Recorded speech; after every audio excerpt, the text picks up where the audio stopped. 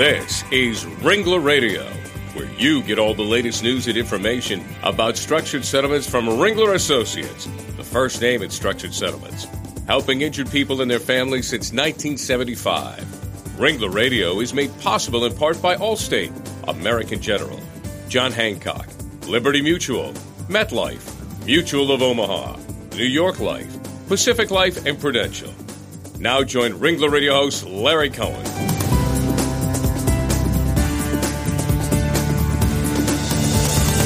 Well, hello and welcome to Ringler Radio, everyone. I'm Larry Cohen, head of Ringler Associates Northeast Operations, and we're certainly glad you could join us today. Well, there's lots happening in the world of workers' compensation, and we all need to be educated and get up to date when it comes to current trends in the industry. So today on Ringler Radio, we're going to be talking about reducing workers' compensation costs and also indicating what the current trends are within the workers' comp arena, and also discuss how the use of structured settlements is consistently growing within the workers' compensation industry. And joining me for all this is my Ringler colleague as co-host, Peter Early from our Bedford, New Hampshire Ringler office. Peter joined Ringler in 2005. Prior to joining Ringler, he worked in the Washington, D.C. office of U.S. Senator from Rhode Island, I think, Lincoln Chafee. Wasn't that right, Peter? That's correct. Terrific. And you lobbied down there on behalf of the healthcare industry. So, Peter, welcome to Ringler Radio, and glad to have you serving as co-host. Thanks, Larry. Good to be back. Well, our special guest today is risk consultant and attorney Rebecca Shafer, president of Amaxx Risk Solutions, Inc. Becky is an expert in workers' compensation cost containment. She's developed workers' compensation practices for several large insurance brokers, and for the past 20 years has worked directly with dozens of organizations, helping them reduce their workers' compensation costs. Becky is also an accomplished speaker, writer, and publisher, and is the author of Workers' Compensation Management Program, Reduce Costs 20 to 50%. Sounds good, Becky. Welcome to Ringler Radio. Thanks very much. I'm glad to be here. Well, Becky, let's start by discussing the current state of the workers' compensation industry. What's the latest in that field? Well, I guess one of the first place to start is that workers' comp is the largest line of insurance coverage, and it covers approximately 150 million employees. So we're not talking about a small problem here. This is a major issue for many companies in the country, and at about 12%, workers' comp had the largest growth in the average total cost per $1,000 of revenue than any other line of insurance coverage over the last 2 years. So it's important that we keep it in perspective that it's a large and growing problem for many employers. Okay, good. Becky, can you talk to us a little bit about any new features or trends that are going on currently within the industry? As far as trends, there are a couple of things that are going on in workers' comp over the last 6 months to a year. There's more control over prescription medication usage than there has been in the past. It's been a growing problem, and so there are a number of reforms that are taking place in the legislative arenas to control the use and the overuse and overprescription of medication. There's also some discussion about the impact and role of families in the workers' compensation claims. Families with injured spouse, injured husbands or wives are caught up in a very odd system that has a profound impact on their life. And so while there's some statutory protection in the death claims, it rarely extends beyond that to the injured worker's family. So that's something that is getting a lot of talk these days.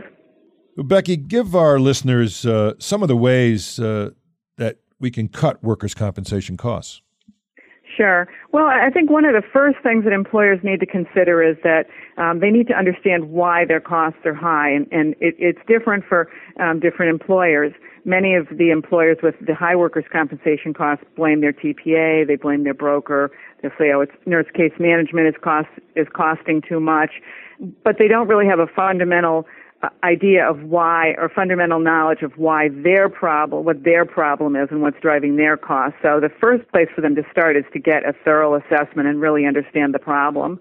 A couple things that they might consider would be having a safety director, having very tight post-injury response procedures, communicating more with their employees. Some of the basic fundamental actions that most employers fail to take, but should be taking. For instance, communicating with their employees. Mm-hmm. Well, and obviously, Becky, this is what your company does. It goes in and helps these companies get their hands around all this. What are some of the things that you have found as you go in to see these companies? You mentioned a few that kind of stick out, that where a lot of companies are failing to really contain costs.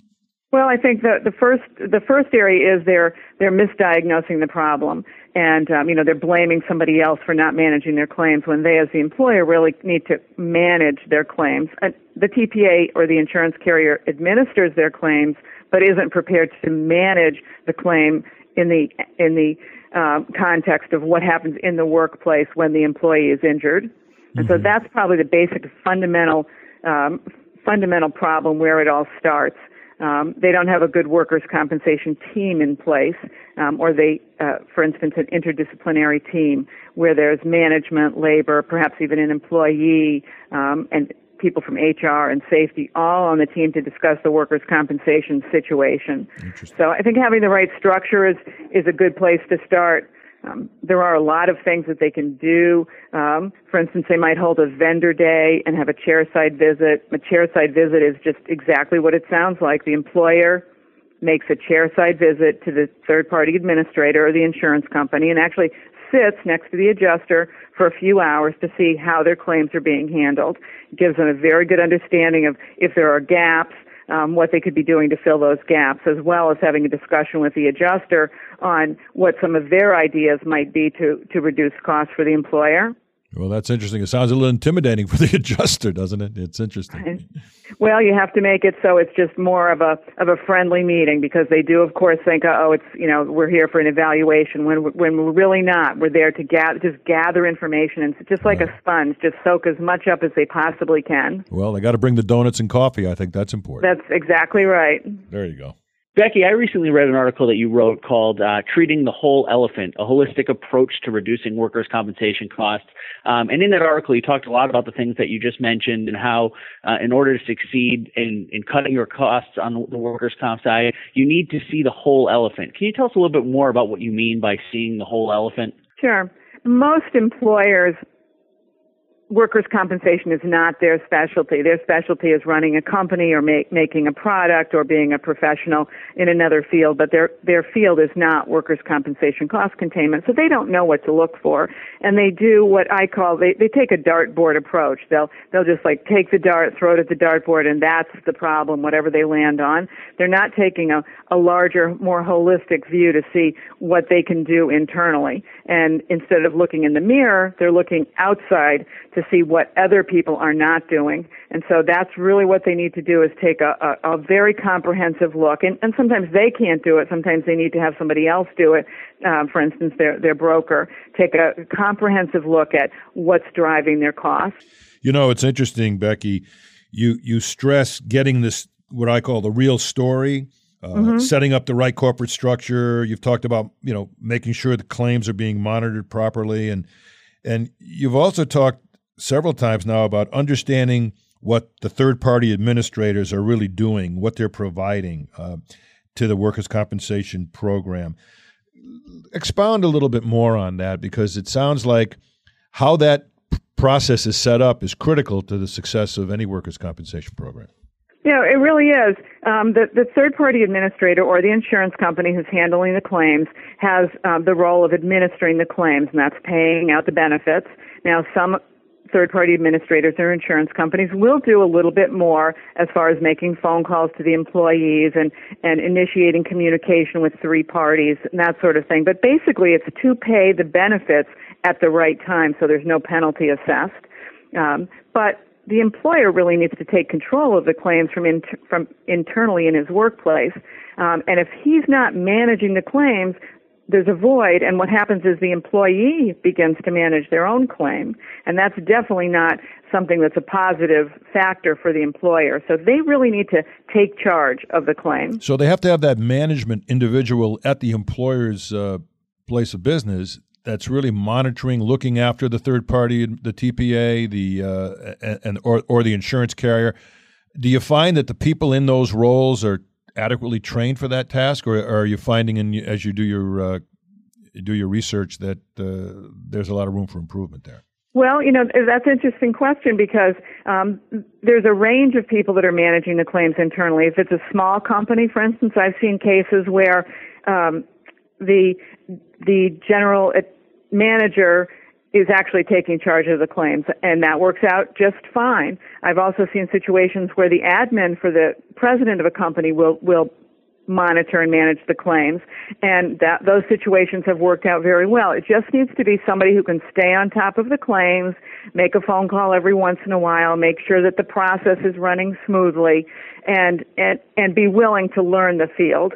I myself learned from the ground up. I knew nothing about workers' comp when I started as litigation manager at a Fortune 500 company, but I learned from the ground up, as do a lot of people in the field today.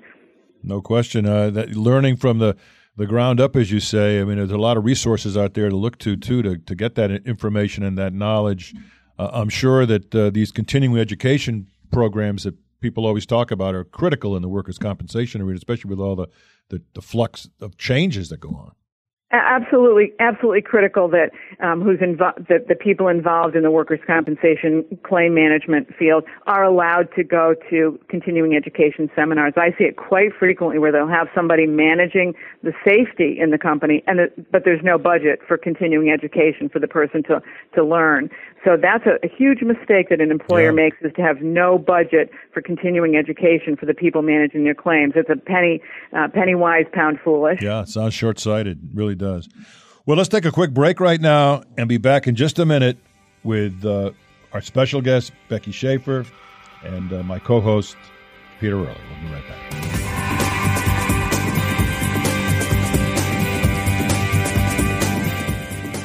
This is Ringler Radio from Ringler Associates, the leader in the structured settlements profession nationwide. Did you know that Ringler is involved in a third of all structured settlement cases in the country? Ringler Associates works with all the parties in a lawsuit settlement to find the best possible financial solution for the people involved. There's a Ringler Associate in all the major cities of the U.S. No one has more experience than a Ringler Associate. Check out our new website at www.ringlerassociates.com for the best information for claimants, legal professionals, and claims personnel, and to find the Ringler Associate nearest you. When it's your interest at stake in a lawsuit settlement, you want only the best financial plan. You can count on Ringler Associates to structure a customized plan that meets the needs of you and your family for the future. Visit ringlerassociates.com to learn more.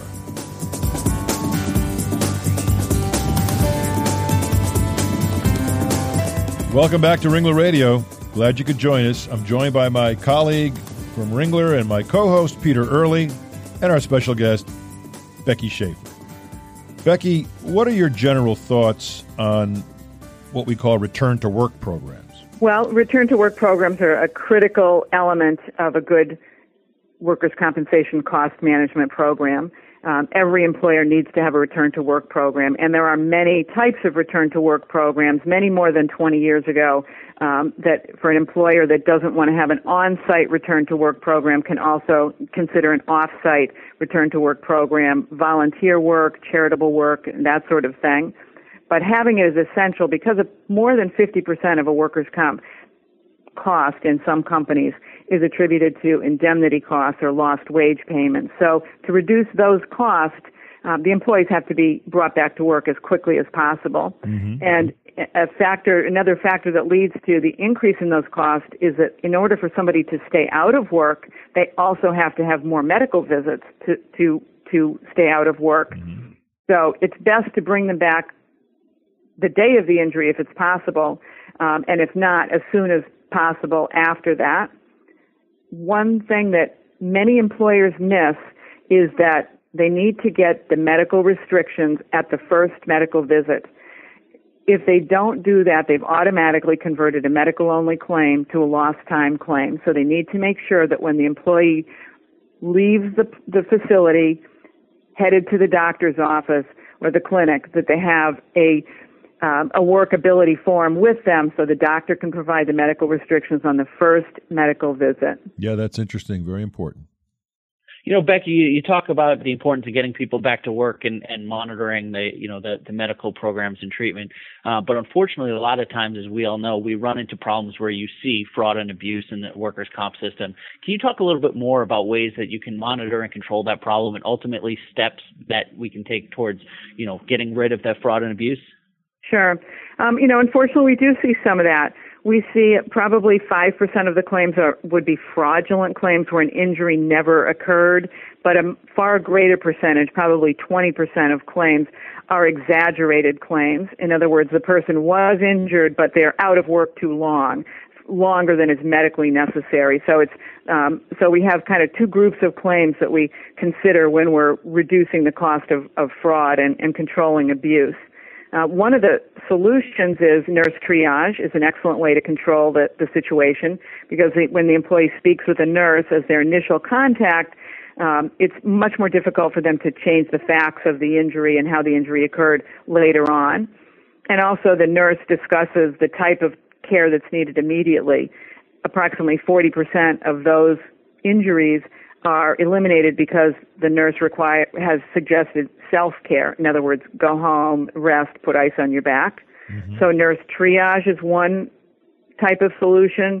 Also communicating more frequently, having what we call a first-day phone call where the employer calls the employee on the first day of their injury, sending get well cards, having weekly meetings, just really ramping up the communication between the employer and the employee. Not only does that reduce fraud, it also keeps employees from seeking legal counsel. So that's another area that we focus on. Mm-hmm. Also, definitely I'm a big proponent of using private investigation to do surveillance to see with my own eyes what the employee's capabilities really are. And my advice on that in that regard is to spend more, not less. Work closely with your TPA and make sure you're using private investigation to verify that the employee is actually disabled to the extent that they say that they're disabled. Mm-hmm. So those are a couple of my favorite ways to reduce fraud. Well, of course, you need suspicion that they're malingering there before you would probably get that sub rosa stuff going, right? I mean, you wouldn't do that early on. No, I wouldn't, but I'd use what we call injury duration guidelines. And if the injury duration guideline were to say that the average time that an employee would be disabled would be 2 weeks, for example, and the employee brings a note from their doctor saying they need to be out for 14 weeks, well, there's an indicator that something isn't quite right. So in that case, I might do a little bit more investigation. So anybody that's outside the parameters of the disability guidelines would be a key on my list for possible investigation. And I think a lot of what you mentioned has to do with common sense caring. You mentioned calling, get well cards, just paying attention to the injured party so that they feel that they're significant and they're important in the important cog in the employer's operation. Yeah, exactly. That's the message that the employer needs to have is you're an important part of our business. We need to have you here, and the employee needs to hear that. Whether it's in brochures or phone calls at meetings, they really need to understand that they're wanted in that workplace. Yeah, that goes a long way, no question about it. Well, over the years, Becky, structured settlements and the settlement of workers' comp claims have gone hand in hand. Are you seeing a growing use of structured settlements in the workers' comp arena? Yes. Structured settlements play a major role in reducing the overall cost of the claims, and it's becoming more widely used recently. Employers still need to know how to implement a partnership with a structured settlement company. Mm-hmm. Structured settlements have a lot of benefits. Of course, the main one is that it provides financial security for the injured employee in a tax-free manner, just like their workers' compensation benefits would be. So there is a really strong use of structured settlements within the industry. What we find is that when some of these workers' comp cases are lump summed and without a structure, sometimes that's not beneficial for anybody because not only does the injured party sometimes dissipate that money and is somewhat destitute, looking out there on their own, But sometimes with the lump sum, they also go out and splurge a little bit. And so other employees look at that and say, hey, maybe that's something I should be able to do too. So I know there's a protective device with a structure for the employee, but I think it also helps the employer in just setting the right tone for what settlements are all about. Yeah, and I think one thing to keep in mind, too, is that many employers don't know that they need to have the use of any of their vendors, such as the structured settlement firms, included in their special account handling instructions. Yes. I can't tell you that most of them don't know that even have account handling instructions, but they need to be very specific in their account instructions to indicate the name of the company that they're using and the name of the representative at the company that they're using, and indicate that, for instance, every claim over a certain threshold should be reviewed by Ringler for structured settlement possibilities. Yes. And every claim that's receiving Medicare or could receive Medicare in the not-too-distant future should be reviewed for structured settlement possibilities.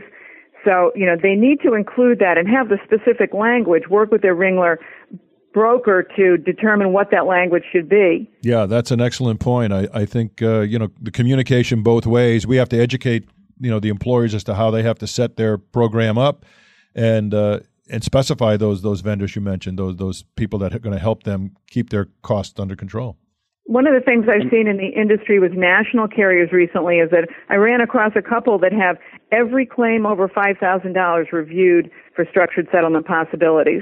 Mm-hmm. So, where that threshold might be considered low to some, it is being used as a best practice by several of the large carriers. I think Peter and I like that. Yeah, absolutely. And you talk a lot, Becky, about the importance of setting up a program, and on the structured settlement side of things, I know that's a big aid for Larry and I, because, one of the things that you talked about is how much the structured settlement can help the injured party, but also, what might get lost is how much of an asset it can be, both in negotiations and early settlement of claims if there's a structured broker involved in the negotiations. Can you give us a real-life example of a case that you have seen where structured settlement was utilized and it was actually to the benefit of all the parties involved? Yeah, sure. I had a claim not too long ago. It was a 5-year-old claim. The employee was injured at a large theme park and had sustained a fairly serious back injury and was never going to be able to wear they have heavy costumes at the theme parks, was never going to be able to wear the full body heavy costume and resume his original position. He wasn't going to be able to get in and out of the costume, wasn't going to be able to stand for long hours at a time, and the employer wanted to settle the claim because it was an older claim and an ongoing claim, and it didn't seem to be going anywhere else other than just a lifetime claim. So the structure was arranged.